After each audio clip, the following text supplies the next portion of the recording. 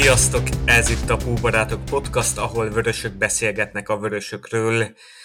Ezúttal itt köszönhetem rendszeres beszélgetőtársamat, Mézes Gerit. Szia! Sziasztok!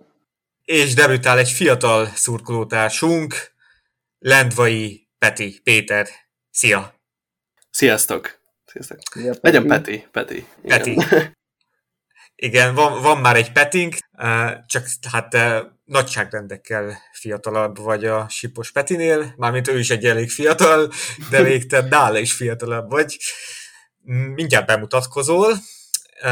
Én Béres Attila vagyok, és amit minden adás előtt elmondok, hogy adásunk intro és outro zenéjét köszönjük az Imitation zenekarnak, Gödri Bulcsú és Pápai Zsanett duójának, valamint Fegyverneki Leventének, aki remixelte az Imitation Intermezzo című trackjét. Őket megtalálhatjátok Spotify-on. Ezúton köszönöm mindenkinek, aki valamilyen formában támogatja a podcast és a Facebook oldal működését.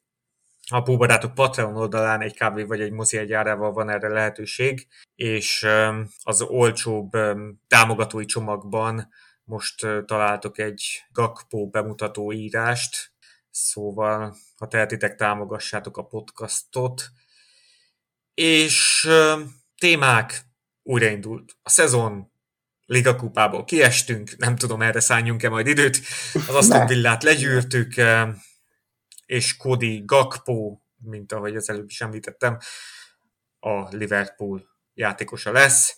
Ugye a PSV Eindhoven csapatától szerződtetjük. Róla is fogunk beszélni, és hogyha lesz idő, akkor 2022 utolsó tétmeccsét is felvezetjük. No de, annyit beszélek megint, hogy hihetetlen. Peti, mióta szurkolsz a Liverpoolnak? Miért a Liverpool? Ki a legnagyobb kedvenced? Rövid bemutatkozást, hogyha kérhetek tőled. Persze, hogy kérhetsz. Nekem a mióta ismert ez így eléggé összefügg, mert nekem apukám így a 80-as évek óta a Liverpool drukkoló, és ez abszolút rám ragadt. Ő még követte ezt a hatalmas Liverpool csapatot a 80-as években, akik mindig mindent megnyertek, és hát nekem nem igazán volt választásom, és nem is nagyon akartam választani. Szerencsés vagy akkor, hogy ilyen apukád van. Igen. És abszolút egy ilyen nagy családi, hát gyakorlatilag hagyomány, mert az öcsém is hatalmas Liverpool fan, úgyhogy az egész lakásunk ki van díszítve mindenféle Liverpoolos poszterekkel, minden szekrényben megtalálható legalább 5-10 Liverpool mez, mindenkinél wow. Liverpoolos naptár, úgyhogy abszolút mindenki fanatikus. Megvan a jövő évi naptár? Meg a jövő évi is, az idei mez is, megvan minden. Abszolút készen állok minden esetőségre. Menő. És hát nekem a legnagyobb kedvencem az abszolút Steven Gerrard volt, akit tényleg nagyon-nagyon szerettem, és focis kártyákat gyűjtöttem, Gerrardos mezt kellett venni, Gerrardos hajat kellett nekem csinálni, ami igazából csak zselét jelentett, és volt valami Gerrardos dokumentumfilm, valami Day in the Life, amit szerintem 10-szer biztosan megnéztem. Szóval Steven Gerrard, és egyébként még Torres, akit nagyon szerettem, és emlékszem, hogy 2010-ben a VB döntőn teljes spanyol Torres mezben feszítettem a tévé előtt, és szurkoltam a spanyoloknak gyakorlatilag csak Torres miatt. Ott én is, igen. Hát gyerekkoromban követtem igazán Liverpoolt, és aztán volt egy időszak, amikor úgy nem annyira ilyen 10-12 éves korom körül, de aztán nem tudom, az utóbbi 5-6-7 évben tényleg aktívan követem a meccseket, és egy Liverpool meccsre volt lehetőségem kimenni, ez 2009-ben volt egy Rapid Wien elleni barátságos mérkőzés, ahol 1-0-ra kikaptunk, de legalább láthattam Gerrardot játszani, és láthattam még Gulácsit is, német Krisztiánt, és Engogot, meg hasonló neveket. Én a Debrecen ellen láttam a Liverpoolt az Engog góljával nyerni. Itthon nekem az volt a Liverpool meccsem. És Peti, te így edzőtáborba is látogattál ki korábban, ugye? A apukáddal. Igen, kétszer is megtörtént. Zálfelden. Igen. Az első az úgy történt 2020-ban, hogy éppen kint voltunk, és még abszolút nem volt hír az, hogy a Liverpool ott edzőtáborozik, és éppen követtük a Púlbarátok Facebook oldalát, hogy pontosan mi is történik a Liverpool házajtáján, hogy nem tudnak azt hiszem Evianba menni azt hiszem oda mentek volna eredetileg. Ja igen, ekkor volt ez már ez a Covid mizéria? Vagy Igen. Igen. De, 2020 nyarán. És akkor szépen követtük, hogy akkor hova mennek, és kiderült egy Zálfárdenbe, ami tőlünk egy óra kocsikázásra volt, és ott szépen behajtottunk a hotelbe, ahol semmi ellenőrzés nem volt, és csak bemehettünk, és vártuk a csapatot. És ez aztán megtörtént 2021-ben is, ahol már Jürgen is odajöhetett fotózkodni, és kevésbé voltak szigorúak. Kornmájellel is lehetett beszélni, hogy mikor jönnek edzeni a srácok, úgyhogy igen, ez kicsit izgalmasabb élmény volt a tavalyi.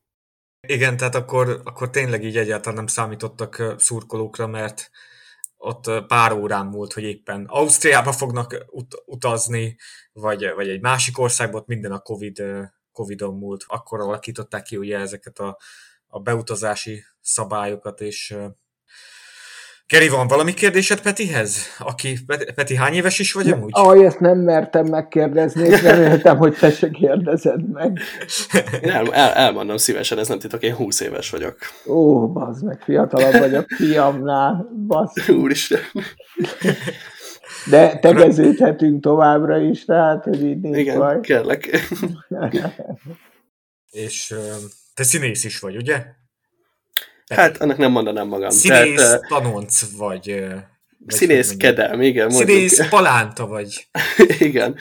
Hát ezt igazából csak amatőr szinten talán, bár egész sok időt rászánok, ez heti 2 próbát jelent, meg jó sok előadás, de... És hol játszol? A Golem Színházban, úgyhogy ezt most egy promó, kis promó a Pultbarátok podcastban. Kis promó. Ismersz még pulszurkoló színészt esetleg? Kövi podcastra? Schmid Zoli, aki még egyébként a Golemben játszik. Ó, igen? Wow. És ő Liverpool fan. Még nem beszéltünk a Liverpoolról, de hogyha legközelebb látom, akkor biztosan elkapom, és beszélgetek vele az akkori eredményről, Gakpóról, Bellinghamről, stb. És őróla tudom egyébként, hogy ő az. Király. Oké. Hát köszi, Peti, hogy jöttél, és akkor most el is köszönök, csá! Hello, sziasztok! Örültünk, és hello. Így. Na szóval, köszi a bemutatkozást, és akkor első nagy téma, Aston Villa Liverpool 1-3. Hát 2 egészen szélsőséges félidőt láthattunk, legalábbis egymáshoz képest. Az első félidőben domináltunk, a másodikban hát nem nagyon tudtunk kijönni a kapunk elől, legalábbis az első, nem tudom, 20-25 percben. Hogy tetszett a meccs, Geri? Jó volt nagyon, de szerintem ez most már a sokadik olyan meccsünk, amit pontosan ez szerint, a forgatókönyv szerint játszunk le. Tehát azért egy-két évvel ezelőtt az működött, hogyha 1-0 vagy 2-0 vezettünk, akkor így nagyjából hátra lehetett dőlni. Most meg igazániból 2-0-tól nagyjából azt vártam, hogy mikor kezd el feljönni az Aston Villa, ami meg is volt. Pedig volt nekünk itt egy reset, egy újraindítás, tehát várhattuk volna joggal azt, hogy dominálni fogjuk végig a meccset, mert hogy volt itt egy meleg éghajlati edzőtábor, és felkészültünk annyira, hogy ne kerüljünk gondba.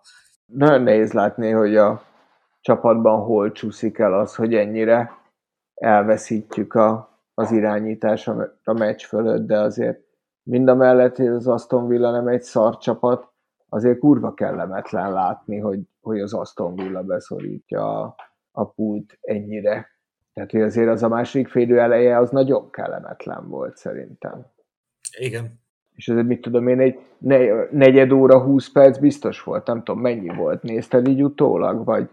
Amikor én igazából azt írtam az oldalra, amikor cserélt a Klopp, addig volt, és a cserék azok mikor is jöttek, egy pillanat, mondom, 67. percben jött a Keita, Elliot, és aztán a 79. percben jött be a Gomez és a Bajcset is, és szerintem addig szarok voltunk, tehát ez egy 35 perc majdnem. Jó, mondjuk azt el tudom képzelni, hogy az Aston Villát megzavarta, hogy a Keita pályára lépett.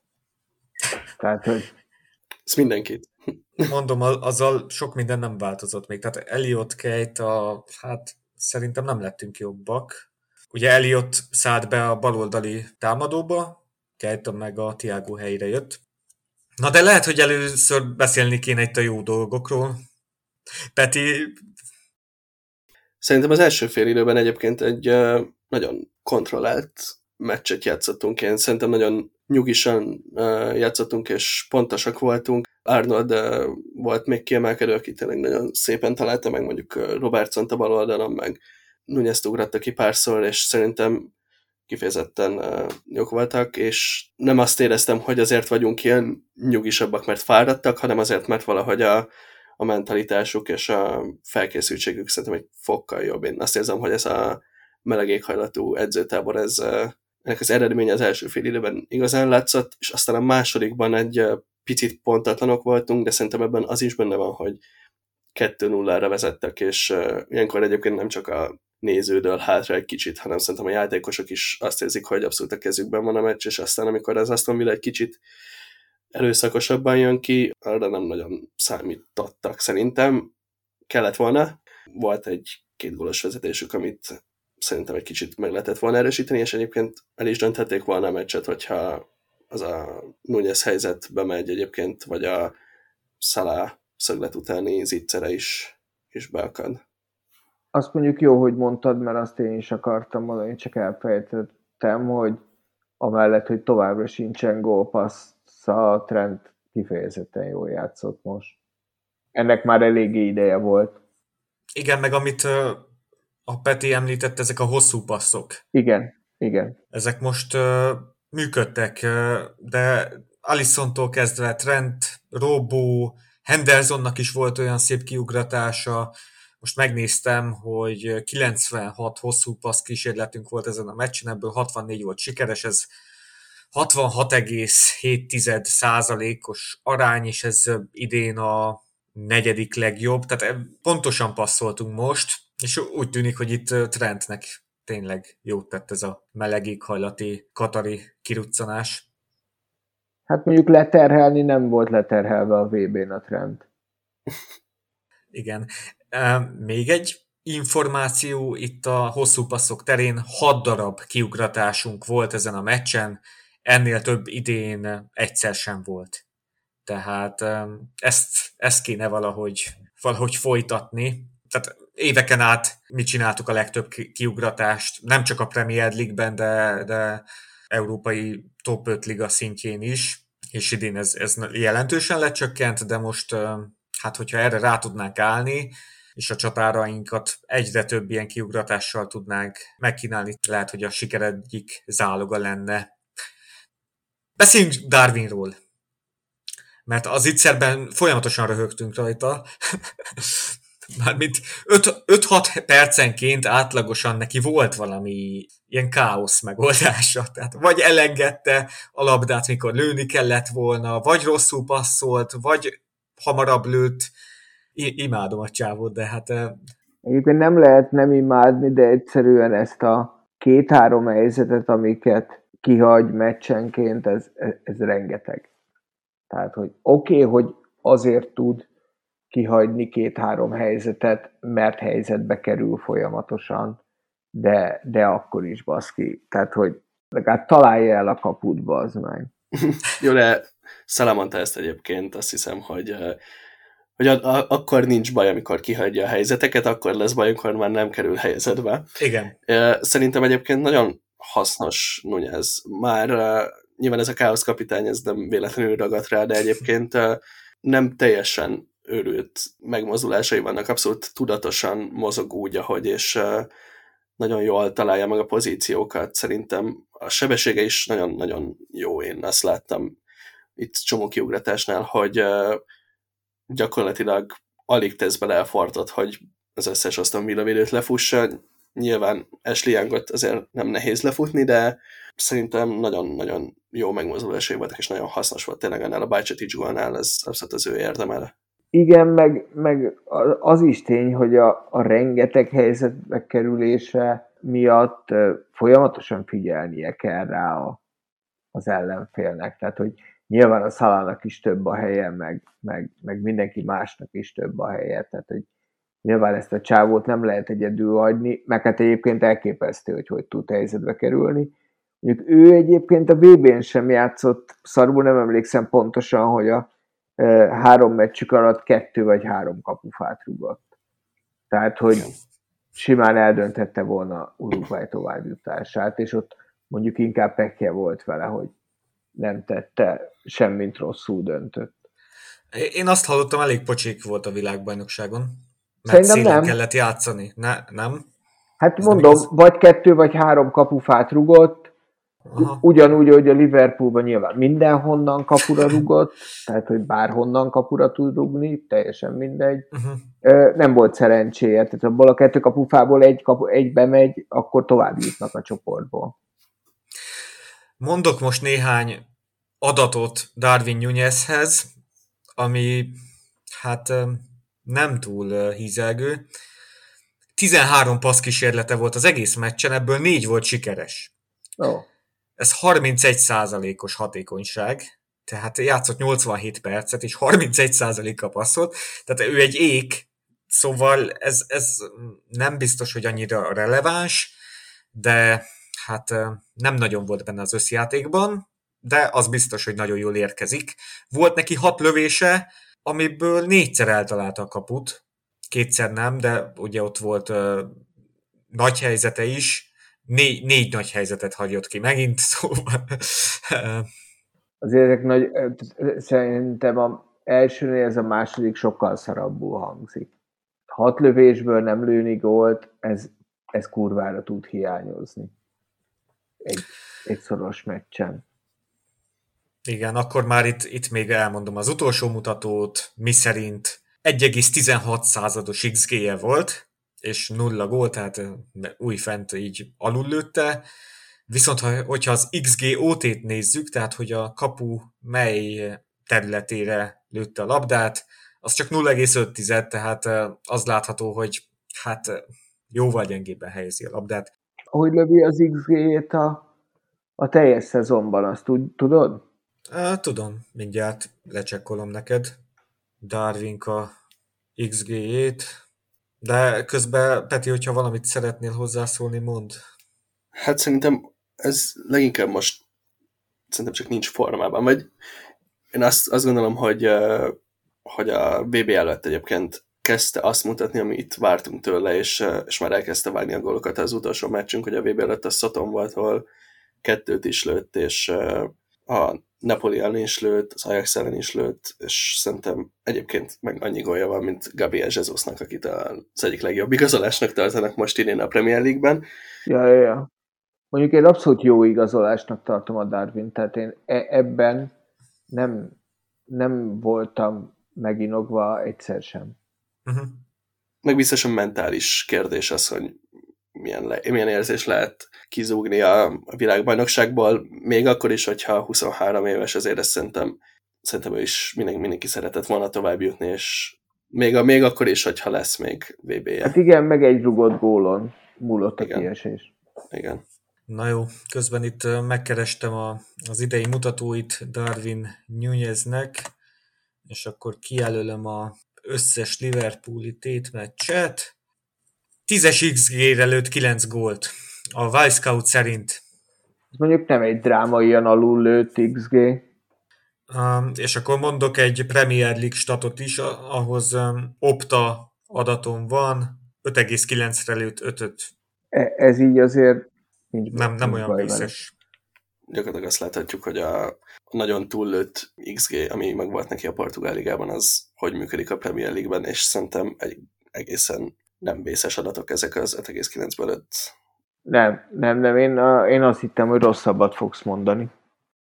Igen, majd itt a Gakpóra is ki fogunk térni, aki ugye nagyon felüllövi, de jó, hogy ezt mondtad, tudjátok, hogy a Benficába mennyivel lőtte felül Núñez az XG-t?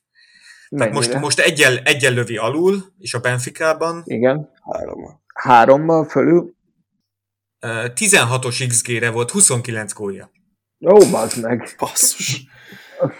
A Wisecout szerint, tehát ez a Wisecout modellje. Tehát dupla annyi gólt lőtt, mint az XG? Hát 16-os XG-re, 29, igen. majdnem. 13-mal felül lőtte. Tehát, és most a Gakpo is felüllövi, nyilván nem ennyivel, de igen, amit 2 napja azt hiszem a Fonaton a Kubak András nevű podcasttársunk írt, hogy ami látványosan Nuneznél ez a XG per lövés mutató, ami mindössze 0,12, tehát ez tényleg azt mutatja, hogy lő mindenhonnan, és rengeteg lövése van, csak hát ez csalóka, mert ezeknek a nagy része az ilyen nagyon gyenge minőségű lövés, és ezek a nagyon gyenge minőségű lövések, ezek ugye így az összkép szempontjából gyengítik a nagy zicsereket, és ezért ez csak 0,12, tehát ő rengeteg lövése van, és ezért hat úgy, hogy ő mennyi mindent kihagy. Igen, de nem ez a podcast lesz az, ahol mi Darwin Nunezre ráhúzzuk a vizes lepedőt, mert tényleg a helyzetbe kerülés terén ő ilyen, tehát európai elitben van, csak tényleg az a döntéshozó képesség, meg technikailag, igen. Még amit adás előtt mondtál, Geri, az a kapáslövés. Igen. Ja, ez egy nagyon jellemző dolog rá szerintem egyébként, mert van egy olyan olvasata annak a helyzetnek, hogy mekkora bravúr azt a labdát úgy ellőni, és igazándiból nem is lőtt el, rosszul, nagyot is véd a kapus. Csak középre ment. Középre ment, de azért nagyot fogott szerintem.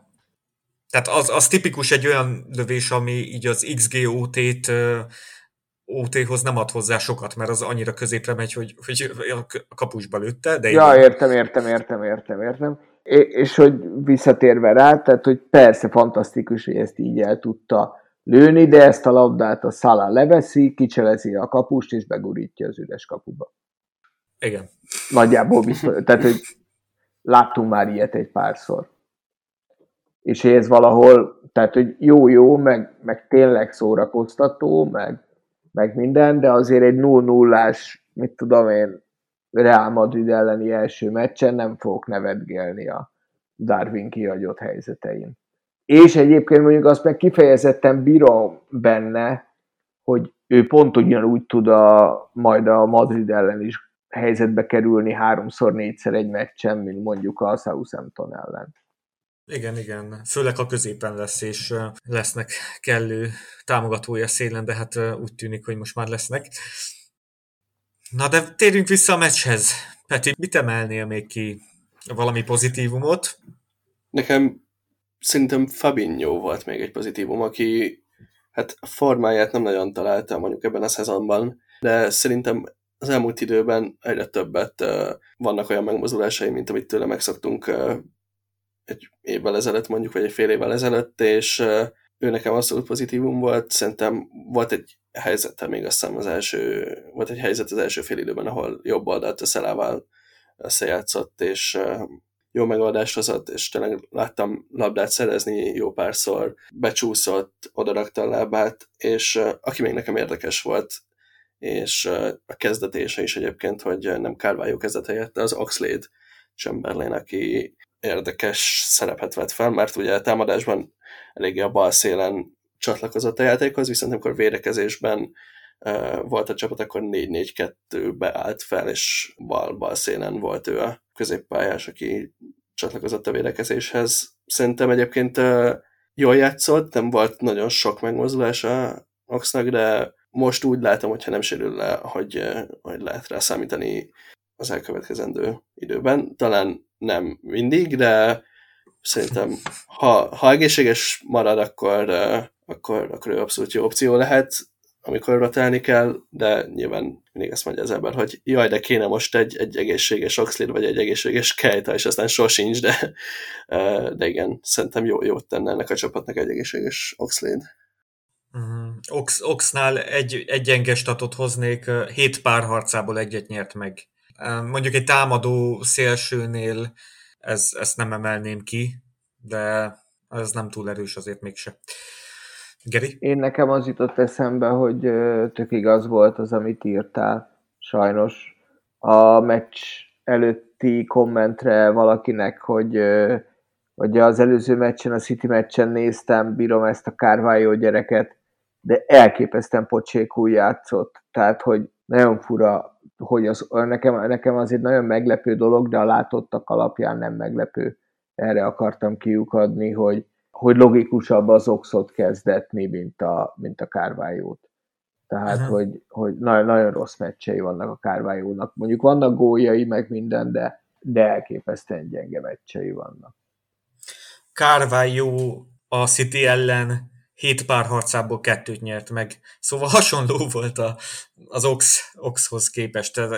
Nagyon más lenne itt a leányzó fekvéssel Luis Diazzal, na de majd Gakpo.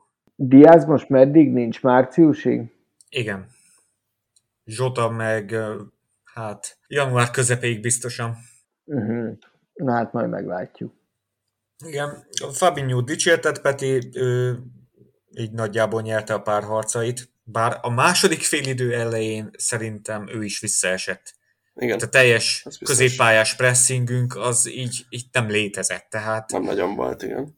Pont a másik Peti, a Sipos Petivel néztem az Itzerben, és ő mondta, hogy ezeket a second ballokat az Aston Villa folyamatosan begyűjtötte, itt teljesen be voltunk szorulva, nagyon-nagyon kellemetlen volt, és az javarészt a középpályánkra róható fel. Például a Kamara, a Gerrard által igazott Bobukár Kamara, ő volt a 5/6 párharcot megnyert, és neki is volt egy rakáslabda szerzése, meg Luiznak is, ők összesen 11 labdát szereztek, szóval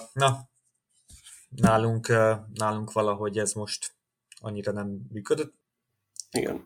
Meg a cserék is egyébként érdekesek voltak, szerintem Bajcset is nyilván gólt lőtt, Keita is abszolút hajtott és próbált labdát szerezni. Nyilván ő sincs még abban a formában, mint amit szeretnénk, vagy amit régebben mutatott, már amikor játszott, ugye ezt mindig oda kell tenni, de igen, az a helyzet, hogy amikor ilyen cserék jönnek be, mint Elliot, Keita, ezek nem nagyon azok a profilú játékosok, mint mondjuk Henderson, vagy Fabinho, akik képesek megszerezni ezeket a második labdákat. Nem úgy Stefan Bajcetic. Viszont Stefan Bajcetic viszont kifejezetten küzdött abban a 10-valahány percben, amíg pályán volt, és ígéretes a jövője. Na, Geri, neked hogy tetszettek a fiatalok? Mert én a Magyar Danival csináljuk Patronon ezt a Hátország podcastot, és Bajceticet, Bendókot folyamatosan dicsérjük, és most egy Premier League meccsen lehetőséget kaptak mindketten, kulcs szituációban. Hogy tetszett? Nagyon jó látni. A Bendókot nem láttam még érdemben focizni. Valamelyik ligakupa meccset, mondjuk azt elméletileg láttam. Nem tudom, őt nem olyan. A Bajceticnek voltak, szerintem amik pályára lépései voltak már eddig is kifejezetten jó, meg egy-két olyan pályára lépése, ahol meg súlytalan volt, de szerintem tök jó. Tehát, hogy tök jó, hogy vannak, tökre illik ez, meg alapvetően bár egyre nehezebb a fociban bízni ebbe, de mindig örülök, hogyha azt látom, hogy be van cserélve egy fiatal, és nem pedig 80-90-120 millió euróért próbálunk venni valakit. Tehát, hogy így tök jó, tökre örülök, hogy játszanak. Hát most nem Cimikász, nem is Carvalho lett becserélve, tehát ők maradtak a padon, hanem Bajcetic is, és a 17 éves Dók, ami azért azt mutatja, hogy... Szerintem ez nagyon menő, tehát, hogy és azért, amikor a Bajcetic be lett cserélve, akkor, hát mivel ő döntötte el a meccset, így ezáltal visszafele egyértelmű, hogy még nem volt eldőlve a meccs, tehát, hogy így olyan helyzetbe cserélte be, amikor még nem az van, hogy jó, akkor játszanak pár percet a fiatalok. Tehát szerintem ez kurva jó így. Tehát, hogy én nagyon örültem neki. Azt a Bendók díny párharcot láttátok? Igen, azt megnéztem, mert azt olvastam mi ez a Poolbarátok oldalon, azt így megnéztem külön. Hát az szenzációs volt. Bár én elfogult vagyok először a gyerekkel, de hát majdnem azt mondtam, hogy nedves lett a bugyi, de nem. Na, még jó, hogy nem vagy kihangosítva. Viccelek.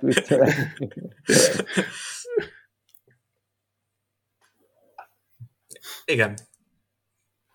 Azt hittem, hogy ti is még bendulkot picit ajnározzátok, de hát...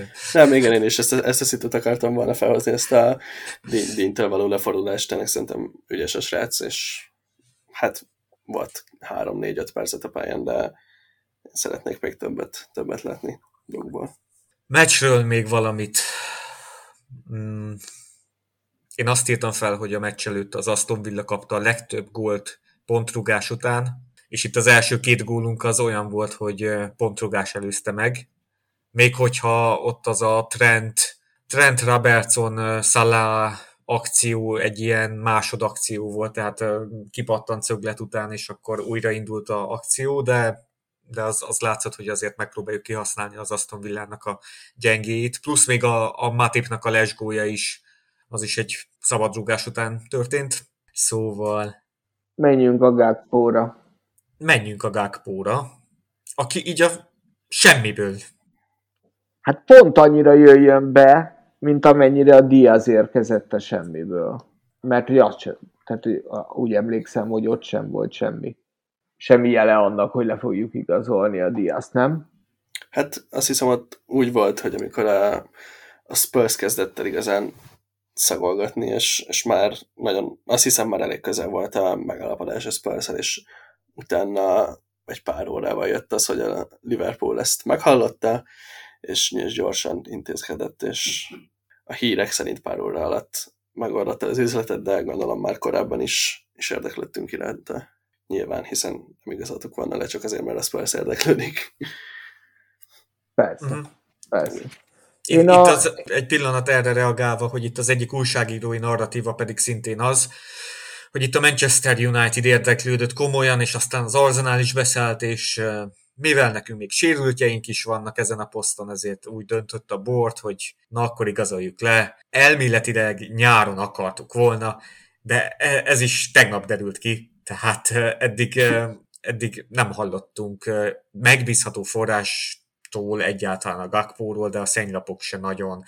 Tehát úgy írtak róla, mint általában, hogyha van egy világbajnokságon jól teljesítő játékos, akkor azzal általában minket szóba hoznak, ilyesmi cikkek voltak.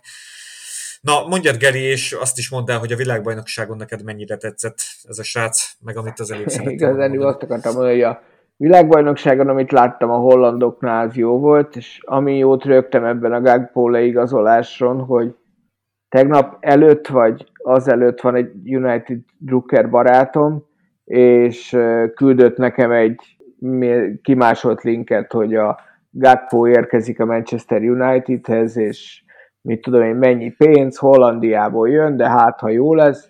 És akkor válaszoltam neki, hogy király, majd tegnap elküldtem neki a Pool barátok linket, hogy szerintem mégse hozzátok megy, tehát, hogy ez így teljesen jó volt, és ez, hogyha minden igaz, akkor ugyanez a helyzet a Nuneznél is, nem? Tehát őt is a United akarta megvenni, aztán mi megvettük, vagy nem? Ott rosszul emlékszem? Hát nagyon sok olyan játékosunk van, aki iránt érdeklődött a United, és aztán nem lett belőle semmi. Jó, hát még a United egy ideje mindenki iránt érdeklődik. Hát annyira nem, mint a Chelsea, de azért igen. Nunez iránt is érdeklődtek meg. Annó, Fabinho, Diaz iránt, mindenki iránt. Na, de te, Peti, mit gondolsz Gakpóról? Hát én nagyon minimálisan követtem, vagy hát igen, minimálisan követtem a VB-t. Amikor órán volt, akkor közben néztem a meccseket. Főleg holland meccset lettem keveset egyébként, de hát sajnos végül tényleg a YouTube-os összefoglalós megoldást választottam, és kicsit utána olvastam a statisztikáinak. Hát nekem érdekesnek tűnik, egy tényleg nagyon nagy darab srácról van szó, nem tudom, 46-os lábbal van, nem tudom, nagyon magas, nem tudom, 190 is talán, ezt nem néztem pontosan meg. 189 cent is. Igen. Ő is egy ilyen nagy helyzetbe kerülő csávó egyébként. Igen. És egyébként egész jól lett be, meg ugye ez érdekes viszont, hogy bal szélen és középen játszik, alapvetően hasonlóan Zsotához mondjuk. Viszont tényleg nagyon sokat lő, főleg a holland bajnokságban.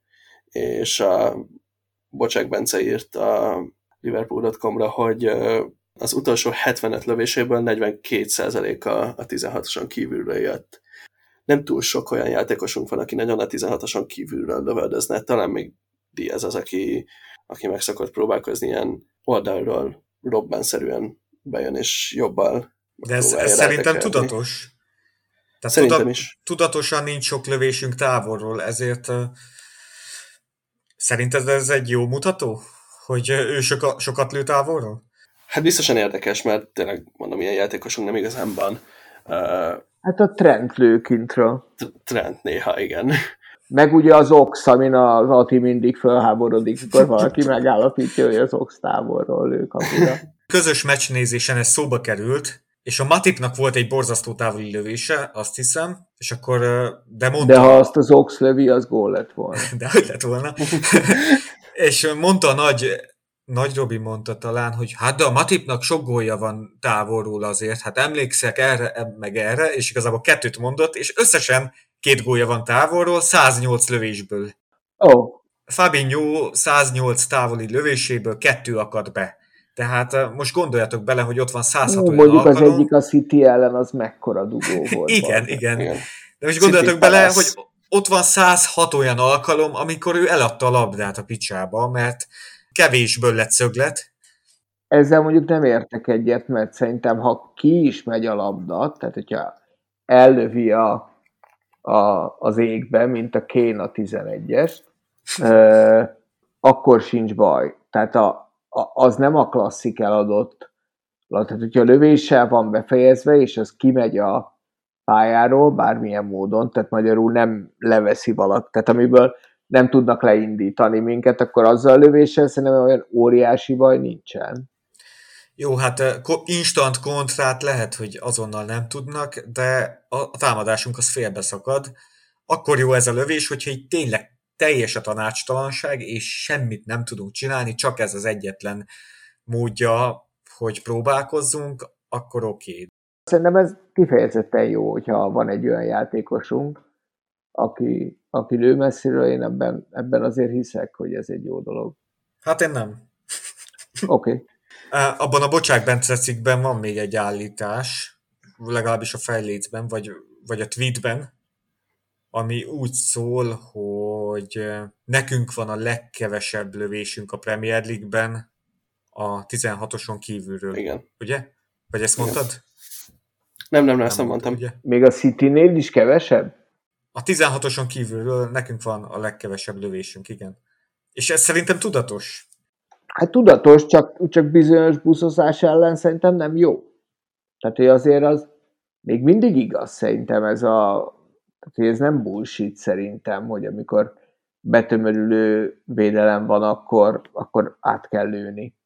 Tehát, hogy pont azért kérdeztem, hogy még a Citynél is rosszabb ez a statisztikánk, mert pont a City szokott tudni így meccseket veszteni, hogy nem lőnek, hanem minden egyes labdát el akarnak passzolgatni a gólvonalig, és ez nem mindig jó. Oké, néha lehet, hogy ez a jó megoldás, de te is mondtad fél órával ezelőtt, hogy Núñez az a játékos, akinek még a Real ellen is lesz 3-4 helyzete, tehát mi lenne, hogyha megpróbálnánk inkább ahelyett, hogy rálőjük a labdát távolról úgy, hogy minimális az esély, hogy beakadjon, inkább megpróbáljuk helyzetbe hozni ezt a csávót. De ezt most így félresöpörve, Gakpo-nak az erénye az az, hogy Oxal és Matippal ellentétben ő ilyen Coutinho szinten lő távolról. Megnéztem itt Wisecout-on, hogy 100 távoli lövéséből 12 beakadt, ami így egy relatíve jó mutató. És ez mind a holland bajnokság? Ez az összes tétmeccse, amit a WhoScored mért.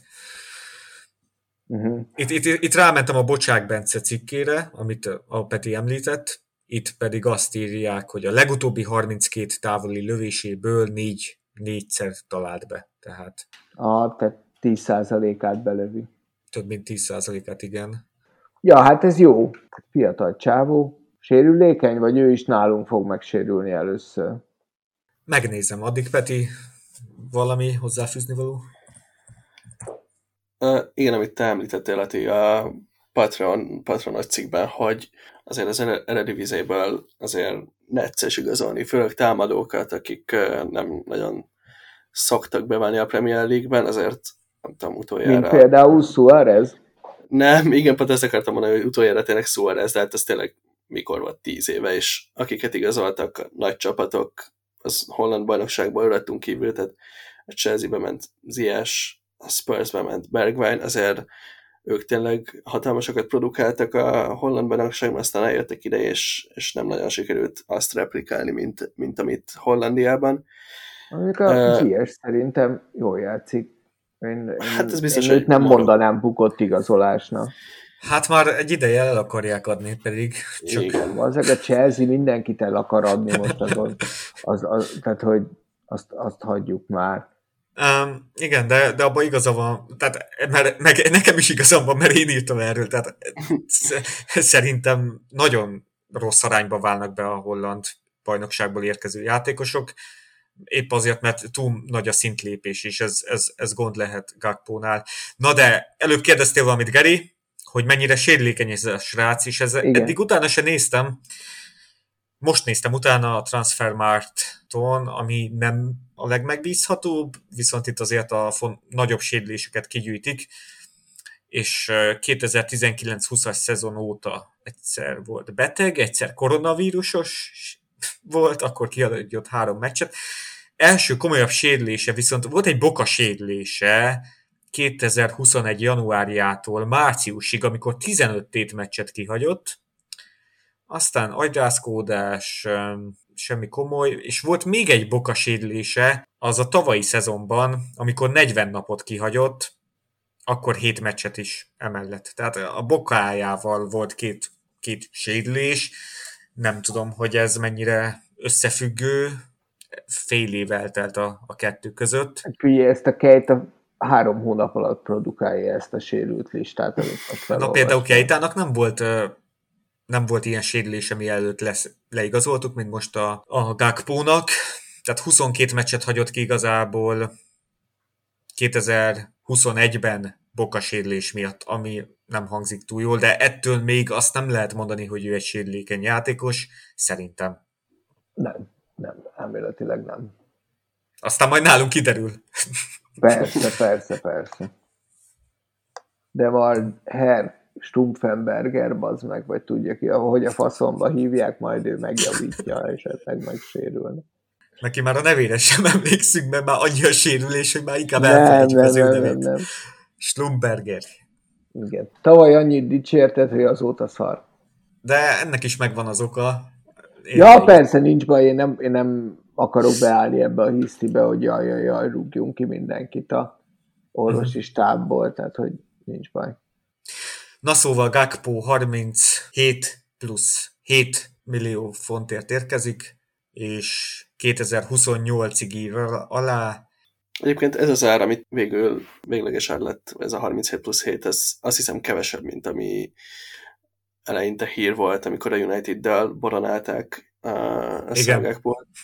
Úgyhogy nem tudom, biztosan Van Dijk is beszélt vele, vagyis hogy én azt hiszem ez is hír volt, hogy Van Dijk beszélt vele, mielőtt leigazolták volna. Úgyhogy munkálkodott ő is rendesen, amíg mindenki Bellinghamre, Hendersonra és Trentre figyelt, addig Van Dijk Sunyiban Gakpóval is gondolom beszélt. Igen. És egyébként szerintetek van abban összefüggés, hogy akkor ezután lesz még nagy pénz középpályásra, vagy ezzel tehát hogy ugye ezzel volt tele a komment szekció, hogy ez most, hogy megvettük a Gakpót, ez befolyásolja azt, hogy mekkora léptékben lehet középpályás erősítésben gondolkodni. Én is pont most akartam azt említeni, hogy valaki írta a Discord csoportba, hogy kétli, hogy ennyi pénzzel lenne raktározva, amit még lehet költeni, de mindenhol az volt a hír, a megbízható forrásokból is az volt a hír, hogy a Tchouaménit le akartuk igazolni, és nem Bellingham helyére, hanem Tchouaméni és Bellingham szerintem az, aki jött volna. Igen. És szerintem biztos, hogy van pénz, vagy nyilván nem annyi, hogy 150 millió egy játékosra, de én azt hiszem, hogy van még lehetőség arra, hogy talán még januárban leigazoljunk egy középpályást, hogy kit, ezt nem tudom. Nyilván most... Januárban? Én azon meglepődnék azért. Én látok rá esélyt egyébként. Nyilván összeboronálnak minket az összes jól teljesítő, VB-n jól teljesítő játékossal, mint Amrabattal vagy Enzo Fernándezzel, de én azt hiszem, hogy biztos, hogy meg fogják próbálni még valakit januárban is hozni középpályára. Vagy csodálkoznék, ha nem. Na, én is most itt akkor elmondom a véleményem. Egyetértek veled, Peti. Hogyha hozható lesz a top target, januárban hozzuk. Bellingham mellett szerintem fog jönni középpályás, és megvan rá az esély, hogy januárban jöjjön. És mivel Gakpo szerintem egyáltalán nem egy must-buy transfer, és mi egyértelműen a középpályán vagyunk gyengék, emiatt el is várható, hogy igazoljunk egy középpályást, akár már januárban. Szóval én most ezt a Gakpót kiveszem a kalapból, és én csak azt nézem, hogy Thiago óta nem jött olyan középpályás, aki így a kezdőbe. És szerintem most már muszáj. A Gakpo transfer meg nekem egy ilyen óriási kérdőjel, mert még soha nem hallottam, hogy mi vegyünk egy 40 millió fontos játékost azért, mert ketten lesérültek, és állítólag a klubhoz közeli újságírók szerint ez is benne van. Az is benne van, hogy nyáron akartuk volna. Nehéz itt most megtudni, hogy mi az igazság. Én egy valami miatt aggódok, hogy a Gakpo nem a Kirby agytröszt bázis adatai miatt jött, hanem mondjuk Linders és Klopp úgy döntöttek, hogy nagyon jól játszik ez a srác, meg illene ide, és azért jött. És akkor én elég szomorú lennék, hogyha nem az eddigi döntéshozó procedúra alapján igazolunk játékosokat, mert az nem lenne egy jó előjel. Mert abban benne lenne az, hogy jönnek a nem beváló igazolások. Igen. Nagyobb eséllyel jönnek, igen. Igen, ja, hát ez igazániból mindegyik megállja a helyét szerintem is. Igen. De én részben abban is bízom, hogy ezért valamennyire Linders és a Klopp is tisztában van azzal, hogy muszáj azokat a megbízható adatelemzőket is, azoknak a véleményét is figyelembe venni, mert akiket ők eddig mondtak, akiket ők eddig mutattak nekik, azok mind beváltak. Én bízok Klopp és a Linders eszében annyira, hogy szerintem ők is tudják, hogy itt nem lehet teljes teljhatalom, és csak az ő véleményük számít. Szerintem abszolút hallgatnak az adatelemzőkre, de igen, én is ezt érzem, hogy ez inkább egy Klopp-Linders féle igazolás. Főleg mert Holland és Linders is, ugye. Közben itt a Zencastr-re beraktam adatokat, hogyha Geri esetleg érdekel, Patreonra ezeket írtam, hogy mikben kiemelkedő ez a Gakpo srác. Én is szeretnék bízni a Kloppnak a ítélő képességében, csak hát sorra mennek el ezek a vezető adatellemzők, szóval ez nem a véletlen műve. De most azt tudjuk, hogy miért mennek el ezek az emberek ennyire? A klubhoz közeli újságírók szerint, és mondjuk úgy, hogy klubhoz közel álló források szerint Klopp és Linders nagyobb teret kapnak. Igazolások terén az ő szavuk többet számít, mint itt az adatalapú döntéshozók. Terjednek ilyen iparági pletykák, vagy hogy nevezzem meg, finoman utalgatnak erre az újságírók. Például a The Tompkins Times-on arról is írtak, hogy a klub megfigyelői is picit elégedetlenek, mert nem az ő meglátásuk szerint igazol a klub, semmibe veszi bizonyos megfigyelőknek az ajánlását a vezetőség.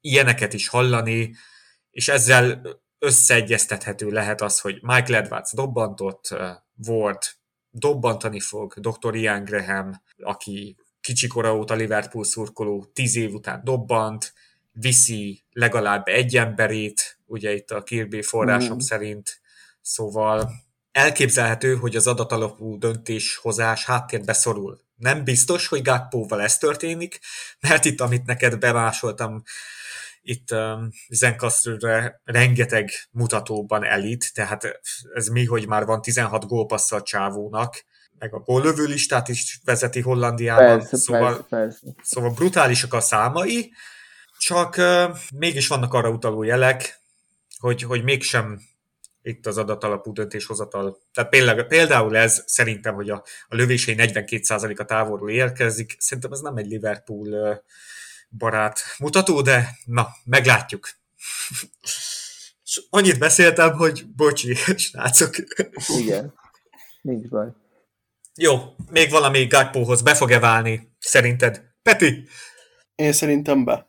Én el tudom képzelni, hogy hát ugye nyáron elment Mané és Origi, és egyébként és Minamino is, és igazoltunk egy Núñezt, és szerintem kell egy olyan játékos, mint Gakpo, aki, hogyha már felépül Diaz és Zsota, akkor lehet, hogy kevesebbet fog játszani, de padról bejöve biztos egy jó opció lehet. És szerinted így fogunk-e Firminóval hosszabbítani? Nehéz kérdés. Én szerintem ezt nem tudom megmondani neked. Szerintem talán nem. Én el tudom képzelni, hogy elengedjük nyáron. Geri, te mit mondasz, és hosszabbítanál le vele? Hát ez egyik legnehezebb döntés ebben a Klopp-féle Liverpoolban, mert nagyon kevés játékos vannak itt jobban. Szeretek a Bobinál, de szerintem el kell engedni a Bobit. Hiába játszott az idei év elején jól, és rúgta a gólokat. Én úgy gondolom, hogy nem kéne a Bobival hosszabbítani 31 éves korában. Tehát én annak örülnék a legjobban, hogy őt egy ilyen gálánsan, ugye most le is jár a szerződése, ugye? Igen. Tehát, hogy most nyáron. Milner, Oxkate, a Bobby, nekik jár. Istenem, de imádom. Jaj, nagyon jó. Mármint a Bobbynak nem örülök ennyire, de az, hogy az Oxnak meg a Keitánk, csak ezért iszom egy sört, mikor vége a szezonnak, akár hanyadik helyen végzünk.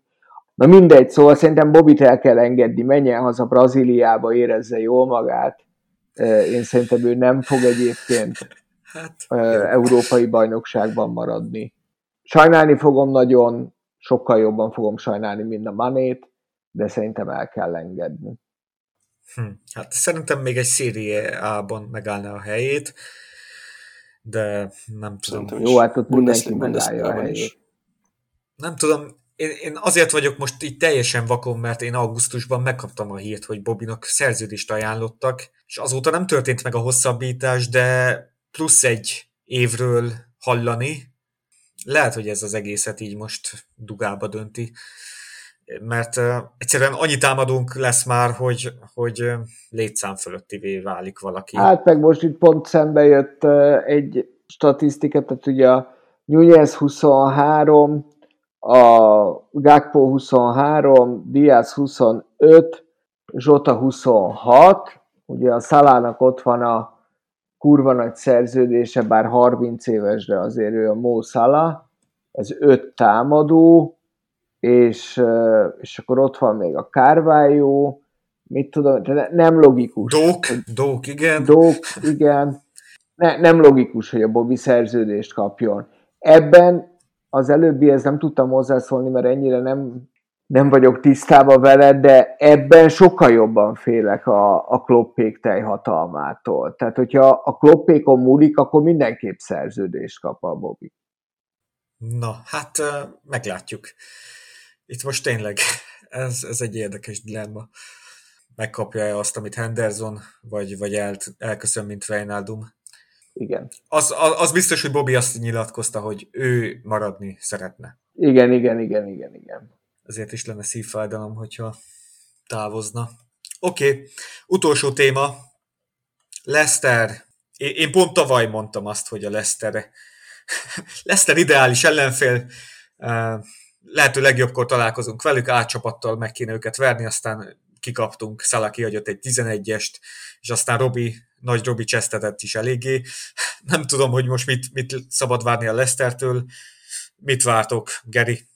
meg kéne őket verni, ők mostani szezonra, tehát valahol logikusan is megvoltak ezek az elmúlt évek, amikor BL helyen kellett volna végezniük, és mindannyiszor lecsúsztak a BR-ről, főleg szerintem a Brendan Rodgers miatt, sajnos vagy nem sajnos, most mindegy, hogy ennek mint volt Liverpool edző. Hát ami fontos, hogy azzal, hogy elment a Schmeichel, szerintem a Premier League leggyengébb kapusa a kezdőkapusuk. Tehát mármint úgy értem, hogy kezdőkapusok közül a leggyengébb kapus, kibaszott nagy hibái vannak annak a csávónak. Na, ezt szoktuk ilyenkor elbaszni, de mindegy, akkor is így gondolom. A mi saját nevelésünkről beszélsz. Igen. Amúgy? Danny Ward Liverpooli legenda, úgyhogy... Tudom, ettől még kurva szar kapus, baszki. Tehát, hogy én értem, hogy mi neveltük, hát szar volt. Te emlékszel még arra, amikor a BL döntő után, Karius agyrázkódása után a klubhoz közeli sajtó azt mondta, hogy igen. Danny Wardnak meg lesz a lehetősége, hogy bizonyítsa Kloppnak, hogy ő az első számú kapusunk. Na, mi lenne, hogyha ő mellett döntöttek volna, és Alisson nem lett volna hozható? Aj, bazzeg, ne beszéljünk ilyenekről. Bocsánat. Szóval, hogy én úgy gondolom, hogy jobbak vagyunk a Leicesternél, meg kell verni őket, a Vardy egy kicsit kezd kiöregedni, és nincsenek túl jó állapotban. Ez a Newcastle meccs, ez tükörsima volt. Már a Newcastle-nek. Igen, viszont október óta csak 2 csapat verte meg ezt a Leicestert, a City és a Newcastle. De nem is nagyon nyertek. Nyertek meccseket, formába lendültek itt. Hát azért nem rúgták ki Rodgers-t, mert elkezdték nyerni a meccseket. Igen. Nagyon rossz szezonkezdés után belejöttek egyébként, megverték a Wolves 4-0-ra, a Leicester is 2-0-ra. Nyilván ezek hasonlóan idén gyengén teljesítő csapatok, de sikerült formában lendülniük a VB előtt, és én sem nagyon tartok tőlük. Szerintem ez egy nyerhető meccs kell, hogy legyen, és nagyon kíváncsi vagyok még mindig erre a dubai edzőtábor utáni Liverpoolra, mert szerintem ez a 2 meccs még nem volt elég, hogy igazán meg tudjuk állapítani, hogy sikerült a gyakorlatilag második alapozás a szezon közepén. Én reménykedem benne, hogy le tudjuk hozni simán ezt a meccset. Egyébként Vardy nagyon vicces játékos, tényleg. Az ember szerintem nem emlékszik rá, hogy játszik, és minden szezonban 15 gólt lő, miközben nem emlékszik egy meccsére sem. Hát most már a Leicesterben sem teljesít túl jól, én nagyon bírom őt, alapvetően bírom az angol játékosokat, de ez a idei szezonja, ez egy komoly visszaesés az elmúlt évek teljesítményéhez képest szerintem. Uh-huh. Szóval Jamie Vardy, igen, hány gólt lőttél ellenünk? 15 meccsen 10 gólt. Sokat, szóval ő azért veszélyes.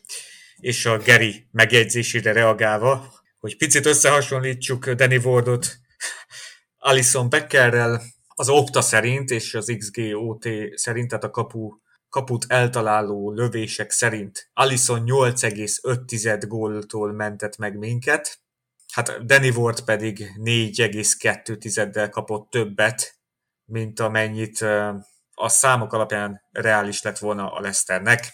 Tehát igen, itt a kapusokon is eldőlhet, hogyha szoros lesz. Legyen így. Legyen így. Oké. Hogyha más nincs, akkor én mindjárt elköszönök. Bár még 6 perce van Gerinek, szóval én azt szeretném kihasználni. Jaj, de 6 percig elbeszélgetek egyedül magamban, tehát hogy nem gond. Szerintem jókat mondtál, Peti. Milyen volt? Izgi, klassz. Én nagyon élveztem, köszi meghívás még egyszer. Én eleinte abszolút poénból mondtam neked, hogy... Eleinte neked abszolút poénból mondtam, hogy szívesen jövök podcastani, aztán itt vagyok, és felvettük, úgyhogy ne vágj ki, kérlek. Cuki volt. Én nagyon élveztem. Szerintem nagyon klassz. Ilyet sosem csináltam még podcastet, és én élveztem, úgyhogy köszi a lehetőséget. Általában, hogyha jön egy ilyen vendég, és van valami produktuma, és szeretné reklámozni, annak lehetőséget biztosítunk. Tehát, hogyha neked van valami előadás, amit szeretnél reklámozni, vagy tehát mindenki el szokta mondani, hogy hol találhatják meg a hallgatók, hogyha van valami felület. Discordon szoktál aktív lenni, ugye? Igen. Egyébként, hát van vagyok Discordon, de amit fel tudok mutatni, az a Golem Színház, és ott az Értelem és Érzelem című előadás, oda gyertek, jöjjön mindenki nyugodtan, január 19-én, bár arra már lehet, hogy nincs is egy, illetve februárban is. Na. Akadálymentes a színház, ha már itt tartunk? Azt hiszem, igen. Uh-huh. Igen, ott januárban találkozok veled, remélem, hogy tényleg olyan jó lesz az előadás, mint ahogy az Index kritikusa is dicsérte. Szóval szuper dolgokat mondtatok mindketten, reméljük, hogy Gakpo beválik, reméljük, hogy most itt egy győzelmi sorozat kellős közepén, vagy még az elején járunk, bár pont itt a világbajnoki szünet előtt is elkezdtük nyerni a meccseket, tehát most nem is tudom, zsinórban 3 nyertünk talán, vagy 4. Jövünk föl, mint a híganya a lázmérőbe. Így. Jövünk föl, erősítünk, szóval legyünk pozitívak kicsit, még hogyha én sok negatívval is jövök. Köszi, hogy jöttetek, köszönjük, hogy meghallgattatok minket, intrót és az outrót köszönjük az Imitation zenekarnak, és őket megtalálhatjátok Spotify-on. Petit a Golem Színházban, Geri, téged, neked van egy blogod, sose szoktad. Nekem van egy blogom, az a címe, hogy Életre való blog. A Facebookon található meg, igen. Mert mostanában magán a rendes blog oldalán viszonylag keveset írok, de a Facebook oldalon írok, azt követheti bárki, hogyha van hozzá kedve. Kövessétek Gerit is. Köszi, hogy jöttetek. Ha szeretnétek, támogassátok a Póbarátokat Patreonon. Szeretnénk. Igen. Köszi minden támogatást, és még itt szilveszter napján fog kijönni. Reményeim szerint egy Hátország podcast Danival, és Dókot tervezem dicsőíteni. Szóval, köszi, hogy jöttetek. Január 1-én podcastelhetünk másnaposan a Leicester meccsről. Na jó van. Vagy szilveszter napján. Okay. Vagy szilveszter napján részegen. Még jobb. Oké, rendben. Legyetek jók. Sziasztok, ciao. Sziasztok.